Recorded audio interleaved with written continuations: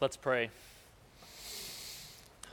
Heavenly Father, we are so grateful, so blessed to be here today on the Lord's Day, the day we celebrate Christ's resurrection from the dead for the redemption of all those who would place their trust in Him. Lord, we're grateful for your word, that we can study it. We are grateful for the Holy Spirit, that He can convict of sin and help us who are in Christ apply your word to our lives. And we are abundantly grateful for the fellowship of the saints, for the unity that is the body of believers, that we can be here stirring one another to love and good deeds. This morning, would you give us hearts that are focused on your word? Would you allow us to put aside worldly distractions and cares and thoughts that take the focus of our hearts away from the greatness and the surpassing glory that is your Son, because it is in His name that we pray. Amen. The pandemic is not over. Don't believe what you hear in the news. Don't believe the so-called experts. It's not over. The reports on social media pundits that the pandemic is long gone are lies. In fact, the pandemic is getting worse. It's getting worse. But it's not the pandemic that you're thinking of. You see, the pandemic that I'm talking about, it can't be cured with a vaccine. It can't be cured with any medication. Social distancing doesn't help. You see, the pandemic I'm speaking of isn't a virus. The pandemic that I'm talking about is fatherlessness. Fatherlessness. You see, an estimated 24.7 million children in our country, 1 in 3, live absent from their biological father. And 1 in 4 children don't even have a father in the home, putting them at great risk. You see, it's not just a problem that is an isolated one. It's not one that has no impact. You see, children who grow up without a father in the home are 4 times more likely to be in poverty. They are more likely to abuse drugs and alcohol. They're 2 times more likely to drop out of school, 7 times more likely to become pregnant as a teenager. You know, one study found that 70% of youth in state facilities were from single-parent households. A study of 56 school shootings found that 4 of 5 of those shooters grew up without a father in the home. I was just at an event with our sheriff, Bill Wayborn, in Tarrant County last week, and he said that 90% of the people in our county jail either are addicted to substances, they were brought up in organized crime, or grew up without a father in the home. You see, children need fathers. They need mothers and fathers, but these statistics don't bear out when you remove the father from the equation, though 80% of children that live in single-parent households live with their mother, and their father is the one who's absent, because of the importance of the father is demonstrated in this. You see, a father provides stability, the teaching and correction that is needed. The Corinthian church was caught up in division and immorality, and Paul has been focused on examples of service to show the humble service that he's engaged in and that they should be engaged in to build unity in the body. See, he gave the illustration of the farmer. And remember, Paul isn't any of these things. But he gave the illustration of the farmer who cultivates but relies on God for the growth. He gave the illustration of a builder who has a foundation and builds on a strong foundation. He gave the example of a steward, one who is entrusted with something. Christ entrusted Paul with the ministry to the Gentiles. And the Corinthian church is primarily a Gentile church, and Paul stewarded that gift that Christ gave him and used that as a picture. And today, we're going to wrap up our study of the first section of 1 Corinthians, the first 4 chapters, before Paul really dives into his firm correction, where he's dealing with this problem of unity and divisiveness. Paul's going to wrap up this section with a final example, the humble service of a father. You see, the Corinthian church was not a fatherless church. Paul was not going to allow it. And so Paul is going to describe in our lesson today his fatherly service, and that is the title of our lesson. You can write down, if you're taking notes, Paul's fatherly service. And in this lesson, he is going to reveal 3 fatherly duties of a faithful servant. 3 fatherly duties of a faithful servant. So if you would, turn in your Bibles to 1 Corinthians. Hopefully you're there already. And we're going to conclude chapter 4. And let me read our text that starts in verse 14 and goes to the end of the chapter. 1 Corinthians 4:14. Paul says, "I do not write these things to shame you, but to admonish you as my beloved children. For if you were to have countless tutors in Christ, yet you would not have many fathers. For in Christ Jesus I became your father through the gospel. Therefore, I exhort you, be imitators of me. For this reason I've sent you Timothy, who is my beloved and faithful child in the Lord. And he will remind you of my ways which are in Christ, just as I teach everywhere in the church, everywhere in every church. Now some have become arrogant, as though I were not coming to you. But I will come to you soon if the Lord wills, and I shall find out not the words of those who are arrogant, but their power. For the kingdom of God does not consist in words, but in power. What do you desire? Shall I come to you with a rod, or with the spirit of love and gentleness?" Paul, this is a very transitional part of this letter, because one, Paul is concluding this section. He's also continuing his pattern of these illustrations, but this is transitional because in chapter 5, Paul is going to dive headlong into his correction of the Corinthian church's rebellion. You'll remember Paul established this church, and he left, and he received reports of very troubling sin that, as we'll see in chapter 5, verse 1 and 2, is sin that even the Gentiles don't engage in. And that is happening in the church at Corinth, the church of our Lord Jesus Christ. And Paul loves this church. You know, we just sang the hymn, "How Deep the Father's Love for Us," and God has a deep love for us. But Paul, in establishing this church, has a deep fatherly love for them, a unique relationship. And that is our first point. A father establishes the family.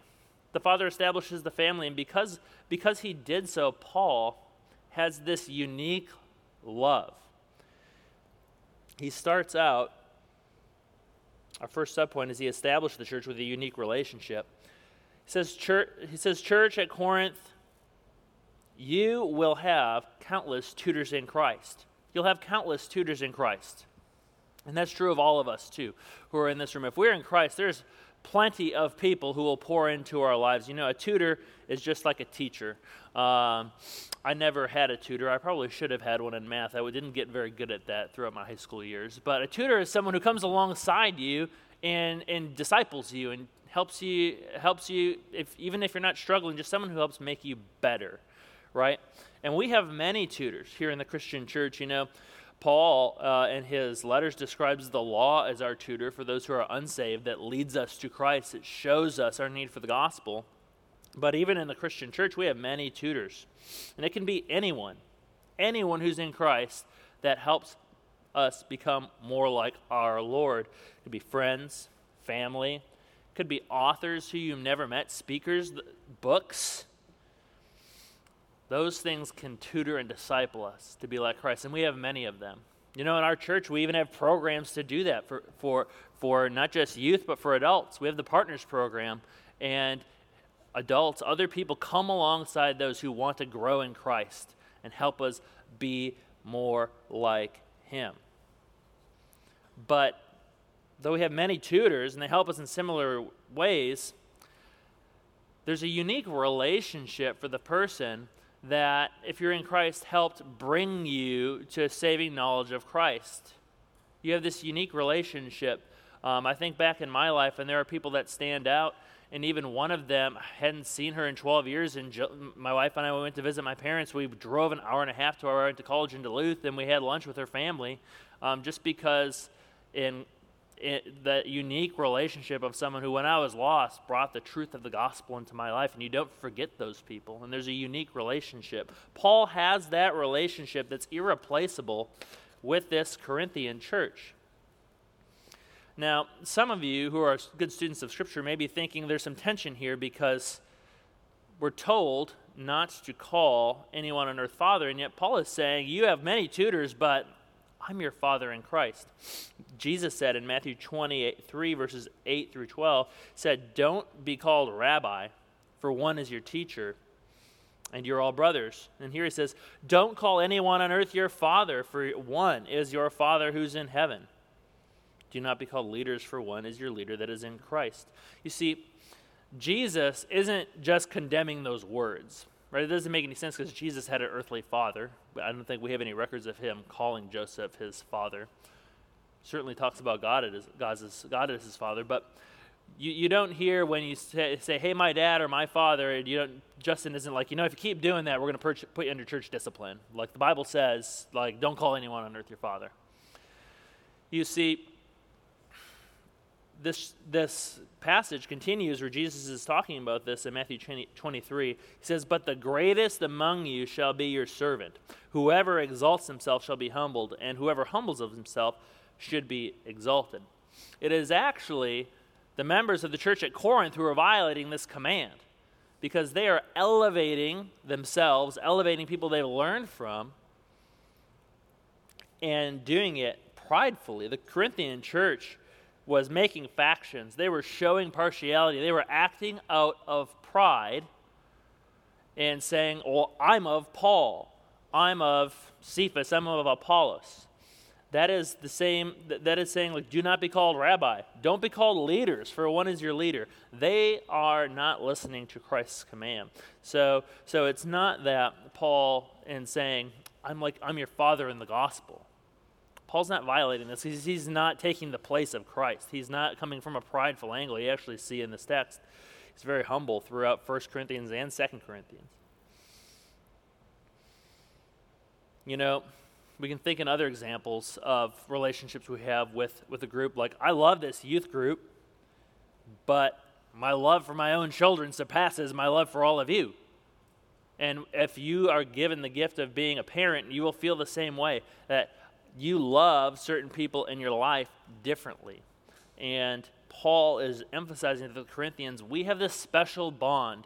And as I'm about to get very serious with dealing in the sin of this church, I want you to understand where I'm coming from. I'm not coming from a place of careless criticism where I just want to heap insults on you. No, I love you. We were here at the beginning. I founded this church.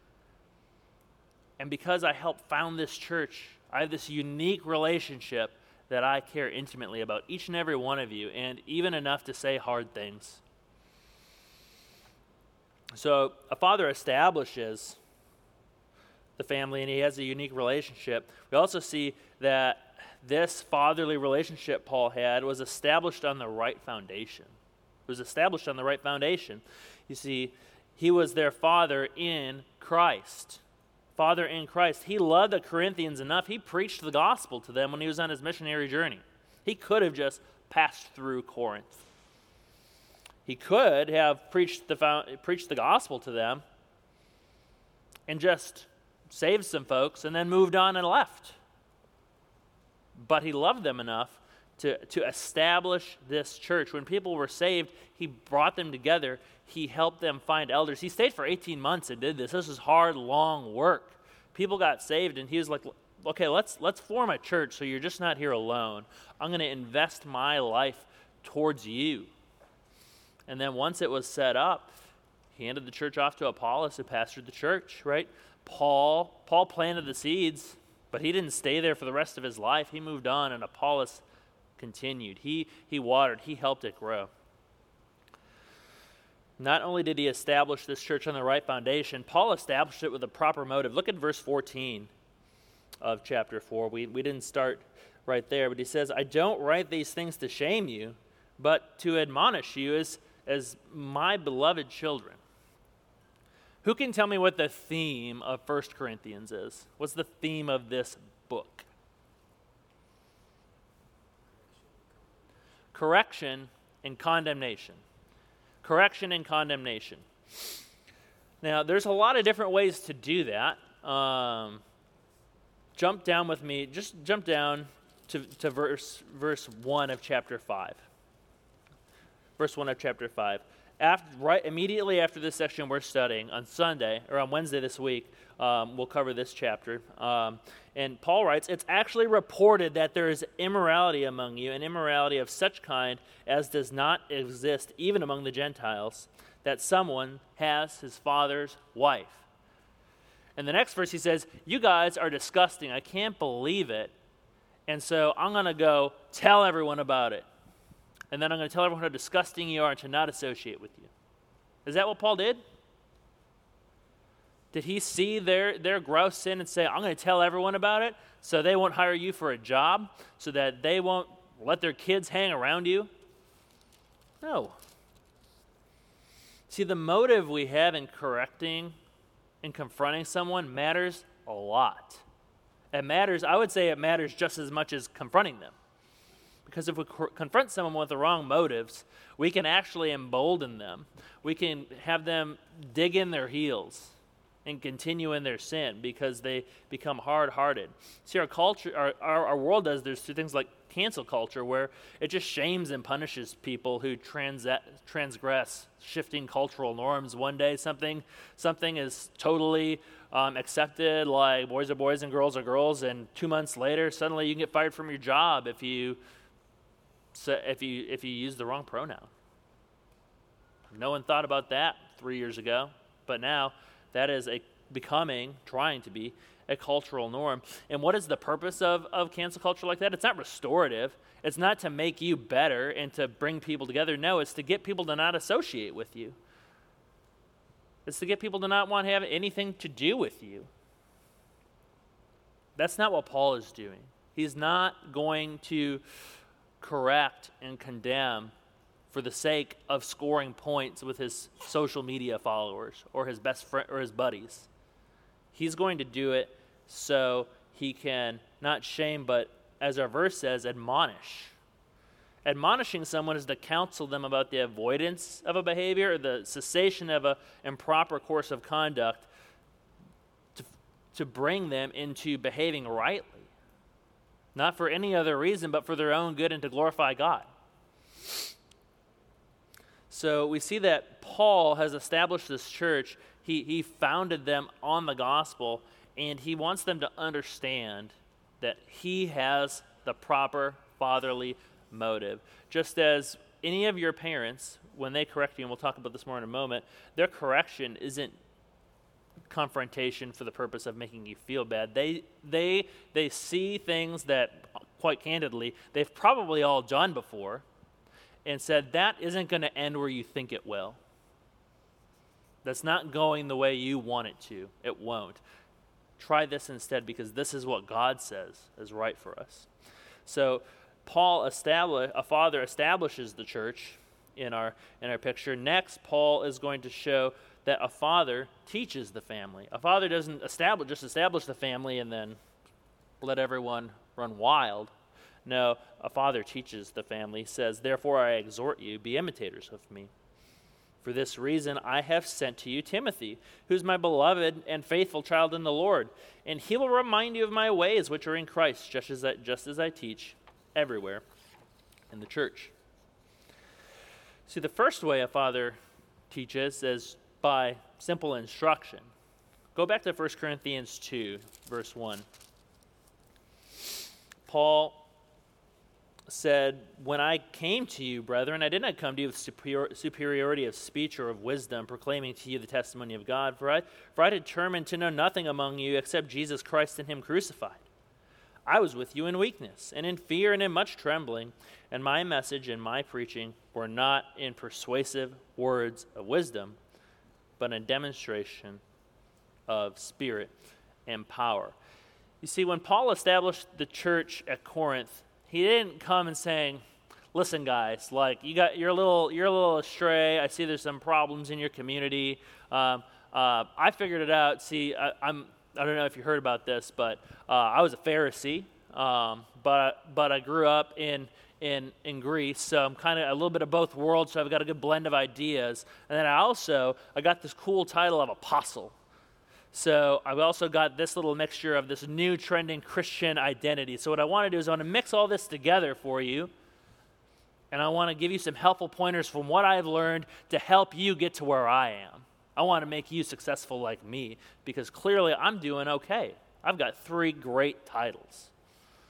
Nope, he didn't come to them with any of that. He said, listen, I have one message for you. It is the Messiah Jesus and him crucified for the forgiveness of your sins. He didn't proclaim the wisdom of the world. He proclaimed the wisdom of God in his mission to reconcile a people for his own Son.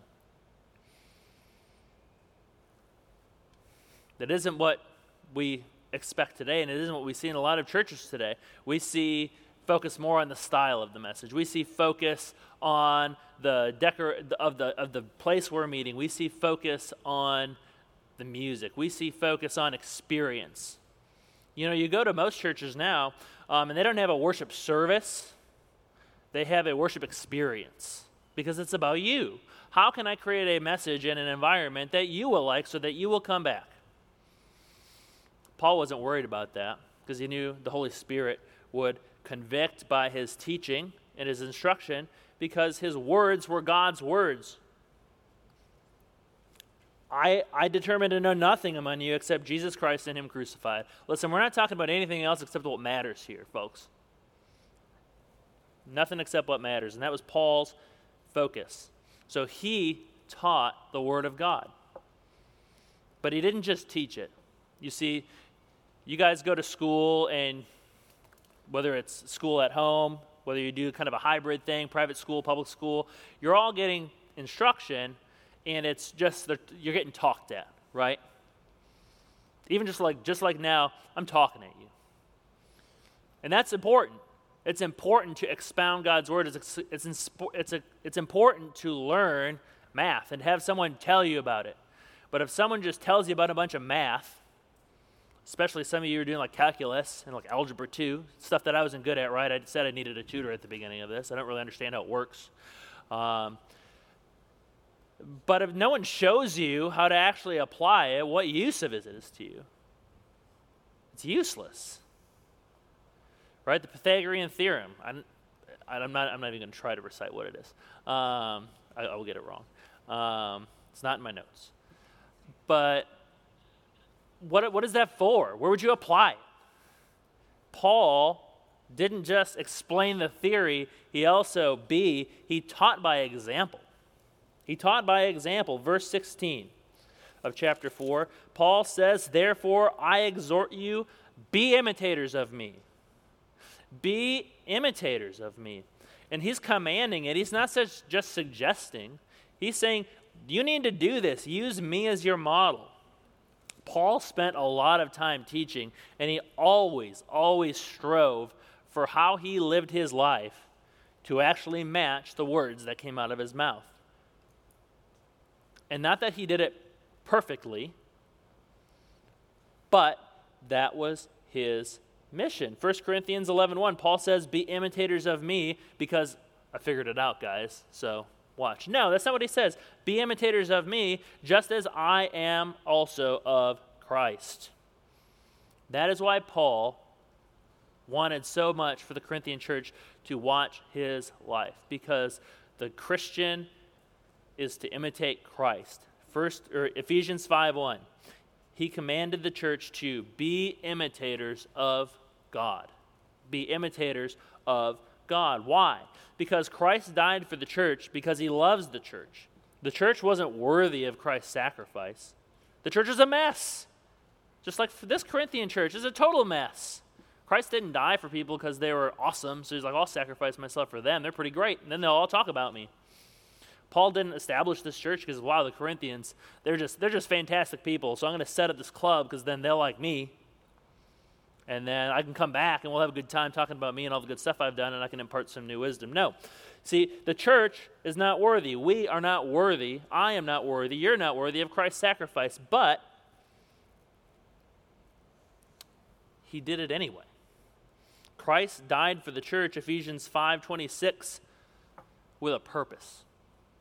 And that purpose, the so that, Ephesians 5:26, he died for the church so that he might sanctify her, having cleansed her by the washing of water with the word. See, Christ died for the church so he could make her better. He didn't die for the church because they were great. He died for the church because they needed help. Because they needed help that only he could provide. Right? The church wasn't a thing. It was a bunch of lost people destined for hell. And Jesus said, you can't fix this on yourself. You're by nature sinners. All you can do is sin.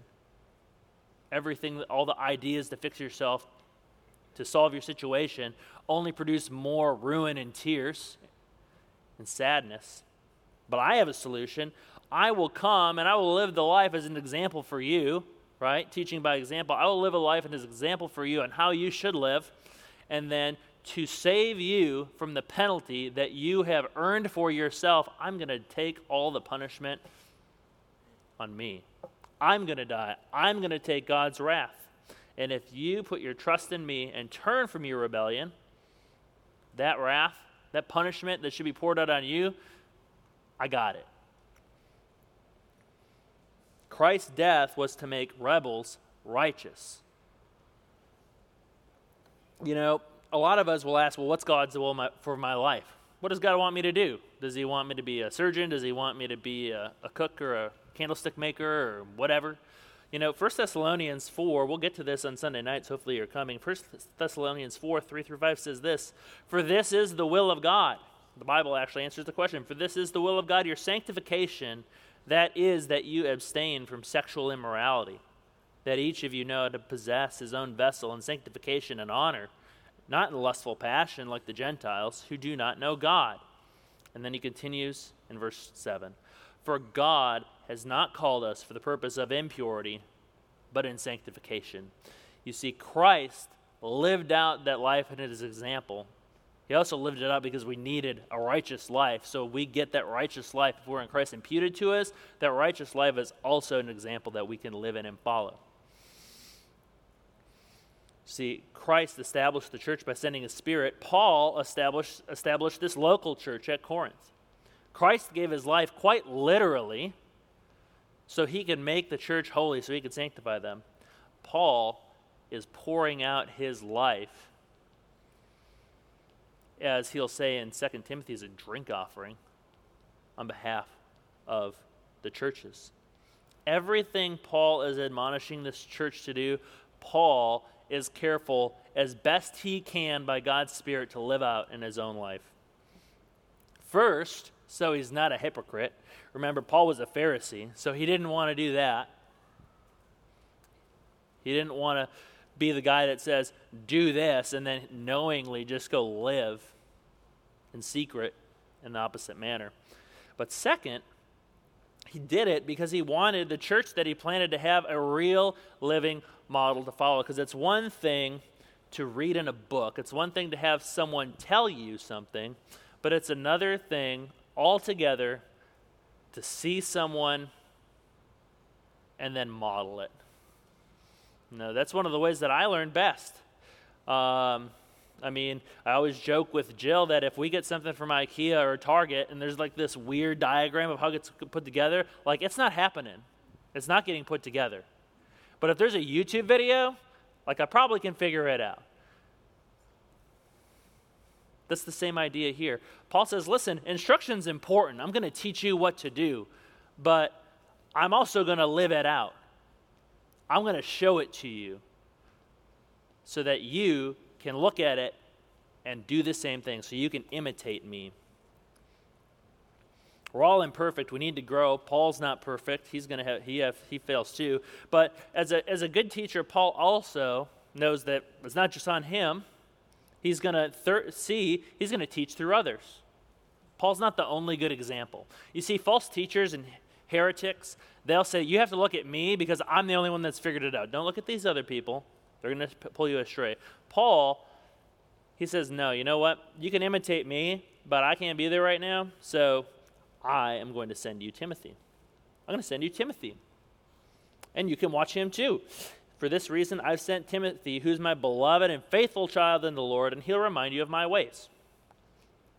In 2 Timothy 3:10, when we studied this a couple of years ago, he reminded Timothy, as Paul was preparing to die, and Timothy was preparing to take the lead in these churches, he said, now you followed my teaching, my conduct, purpose, faith, patience, love, perseverance, persecutions, and sufferings. Timothy, you've seen it all. You've been there alongside me. So do it. And Timothy was becoming, as he was growing, he was living that faithful life that Paul had taught and demonstrated. So Paul sends him to the Corinthian church. And he models these ways, which again, they're not Paul's ways. Notice he says, he's my beloved and faithful child in the Lord, and he will remind you of my ways, which are in Christ. My ways are in Christ. Timothy's ways aren't in Paul, they are in Christ. They have the same source, so he will remind you of them. And this wasn't a solution that was just for the Corinthian church. Notice how verse 17 ends. Just as I teach everywhere in the church. Have you ever been corrected by your parents or someone and you felt like they were holding you to a different standard? Ever told to stop doing something, you're like, but, they were just doing that. Sometimes, this never happened to me, but you get pulled over and they're like, well, how fast are you going? It's like, well, 30 seconds ago, someone just drove by me faster than I was going. Like, why didn't you go get them? It's hard if you feel like you're being held to a different standard. And Paul is being clear that, hey, church, we're about to have some hard conversations, but I'm not putting you in a special category. This is how I teach everyone in the church. This is Christ's standards for every church, for every Christian.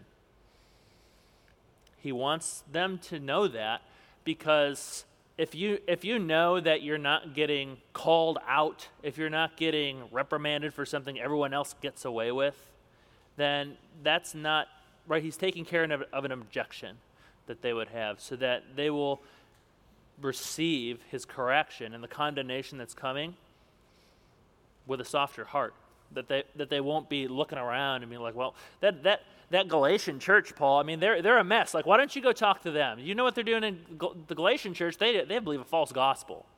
And the church, the Thessalonians, I don't know what's going on, but you should see they're eating food sacrificed to idols. What's up with that? And Paul's like, no. This is the same message for every church. And we all have our different problems. But we're going to talk about you. You see, a father established the church. A father establishes their family. A father teaches the family. And thirdly, we see a father disciplines the family. And Paul is no different. Paul continues in verse 18, now some have become arrogant as though I were not coming to you. But I will come to you soon if the Lord wills, and I shall find out not the words of those who are arrogant, but their power.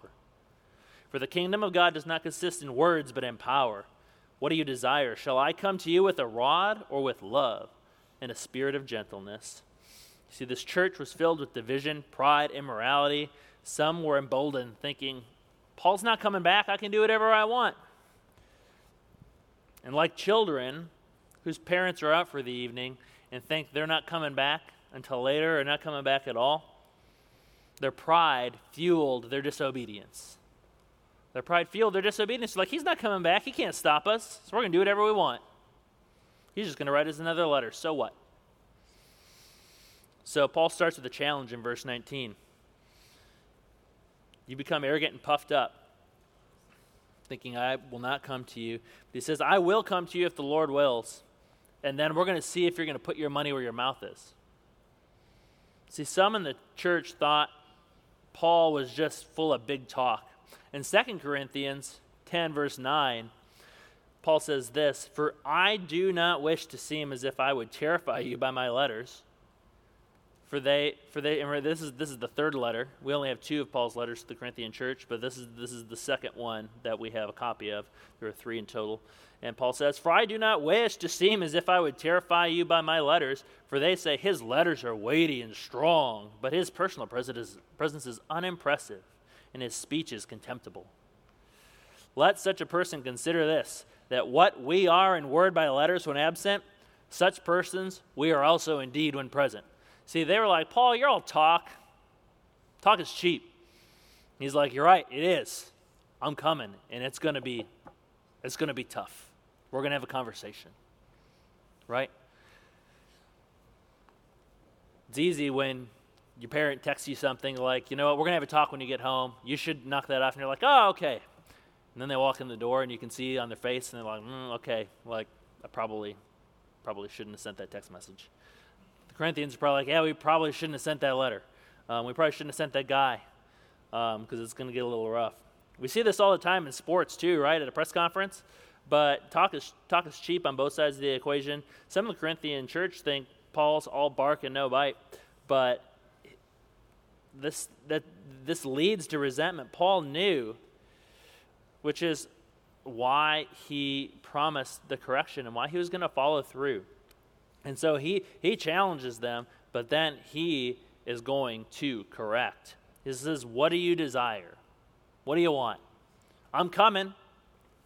If God wills, I will be there. And how do you want me to come? Should I come with a rod or with love and a spirit of gentleness? And that doesn't mean that, like, hey, if you like get it together, I'm going to come and it's just going to be nice. It'll be comfortable.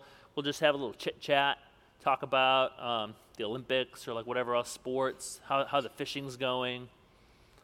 Doesn't mean like, hey, like I'm just going to forget about this if you just get on board. But there's a couple different ways that you can have a tough discipline conversation, right? There's the sit down like, hey, so can you help me understand why you decided to do that and like what happened here? Corinthian church, how'd you figure out that it was okay to go and sleep with your mother-in-law, right? Like, help me figure that one out. Can you explain it to me? Or you need to cut that out right now, right? There's a hard conversation. I'm coming with discipline because I know you're not looking to hear reason. That's Paul's question here. Do you want to have a conversation about how we can correct this and I want to understand because I love you where we got off the ropes here? Or am I going to have to come in and just clean house and tell you what's up? See, discipline is training that corrects, molds, or perfects the mental faculties or moral character of a person. And Paul is ready to do a lot of it because this church needs it. Discipline can look very different for different individuals. They can have different phases. You see, Paul's a student of the Old Testament. He loved this church, remember? He established it. And because he established this church, he has this unique fatherly relationship where he just deeply cares for these people.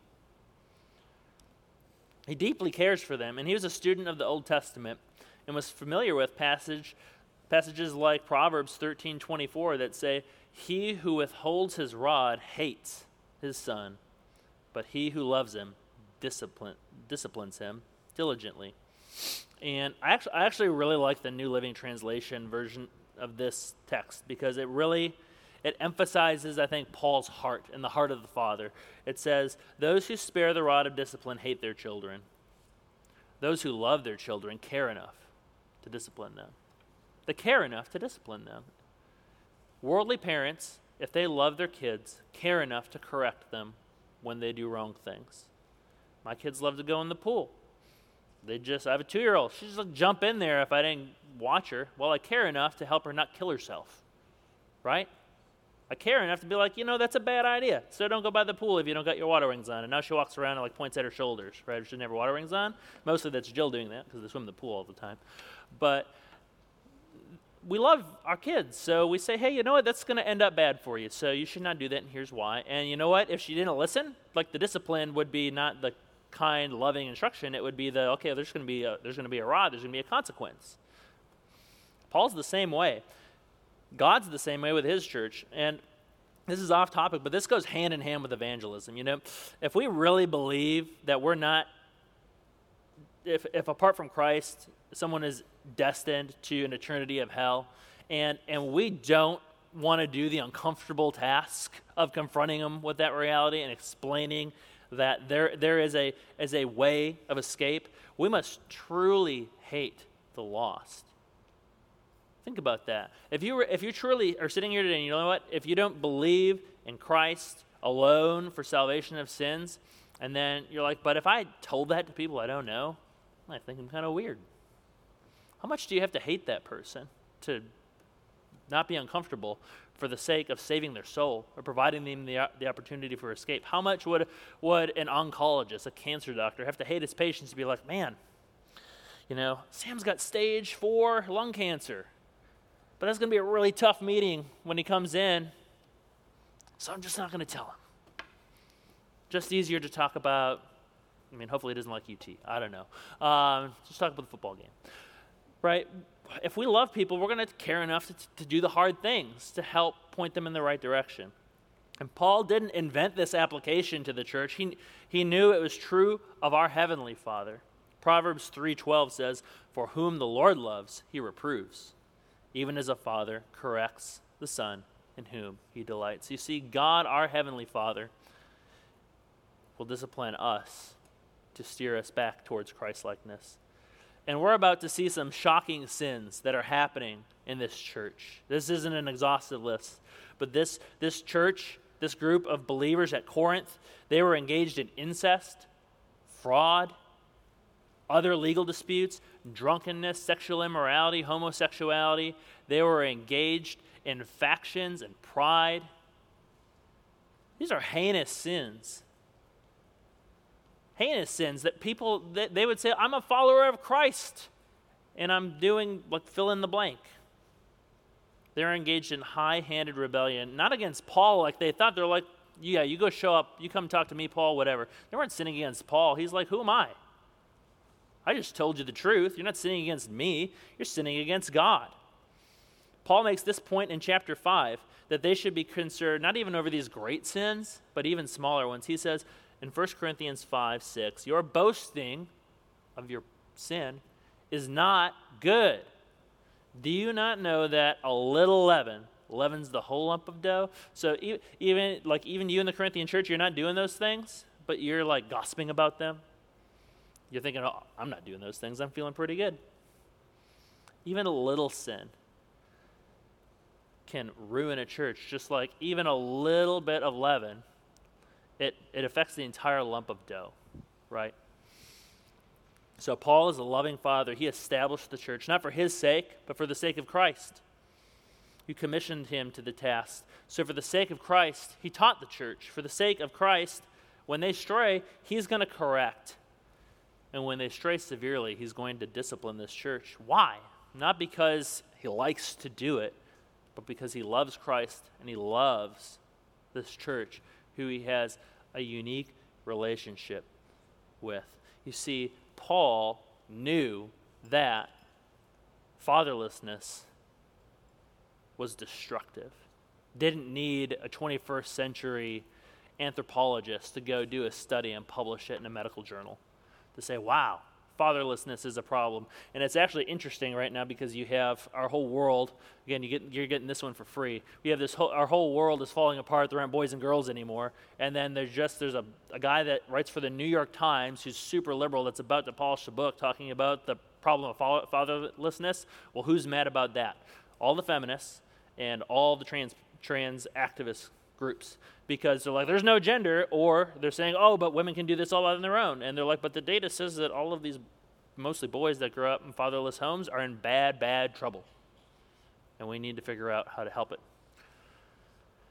Paul knew that would be true for a church if they didn't have that fatherly, kind guidance, that they would run into the same problems. So having now dealt with their disunity, in the coming chapters, Paul is going to deal directly with their sin, and it will be hard. It will be a hard confrontation, but Paul is doing it for their ultimate good. So how should we respond? How should we react to this illustration of Paul's fatherly servant-heartedness to this church? I think the first one should be very easy to see, and it's not clear, it's not commanded in the text, but for us here, I think we need to understand that when our parents correct us, we should understand it's a demonstration of their love, not a demonstration of their desire to ruin our lives. They discipline us because Justin mentioned this on Wednesday, did all the things that they're disciplining you for. So we know there's some experience and foolishness that you could avoid, right? That's what the desire is to impart most of the time. Parents aren't perfect. Paul's not perfect. But let's understand and appreciate that when we receive correction, even from parents, from other authority figures too, teachers, other folks in the church that say, hey, quit running through the flower bed, right? Okay, well, instead of being angry and talking back, we're like, okay, well, one, I know I'm not supposed to do that, and two, I'll just obey because it's wise. Second, God's command for holy living is serious. It's serious enough that he sent his own son to die for our sins.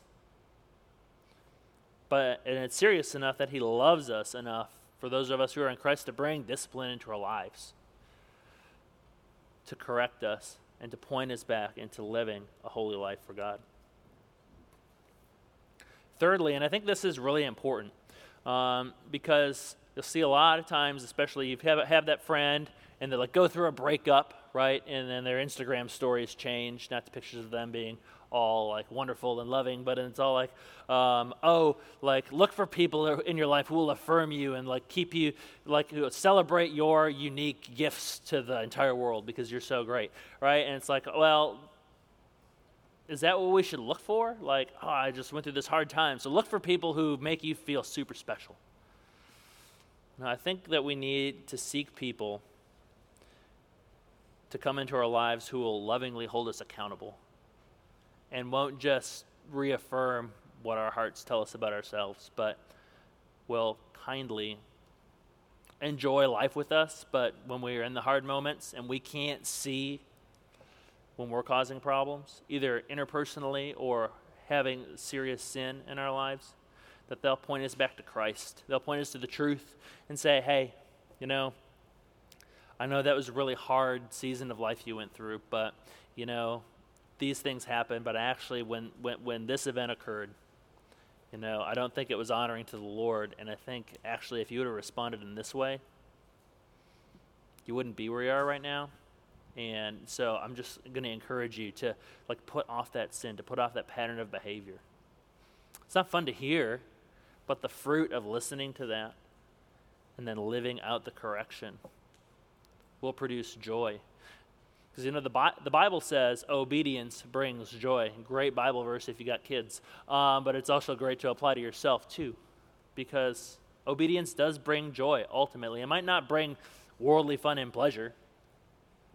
A lot of times it won't. But obedience brings joy, and that joy is in Christ, who's ours, and who lived the life to bring us that joy if we will put our heart and trust in him. Let's pray. God, thank you so much for Christ. Thank you that you are our heavenly Father. Thank you that even if we have worldly fathers who are absent, if we have worldly fathers who are sinful and bad and do not follow these examples, God, thank you that we ultimately have a Father that we can look to because you love us, you care for us, you want our best. You don't take delight in the punishment and death of the wicked. You desire all to come to a knowledge of your Son, to experience the joy that he purchased for us through his death, burial, and resurrection. Would we even today place our trust in that promise for the praise and glory of his name? Amen.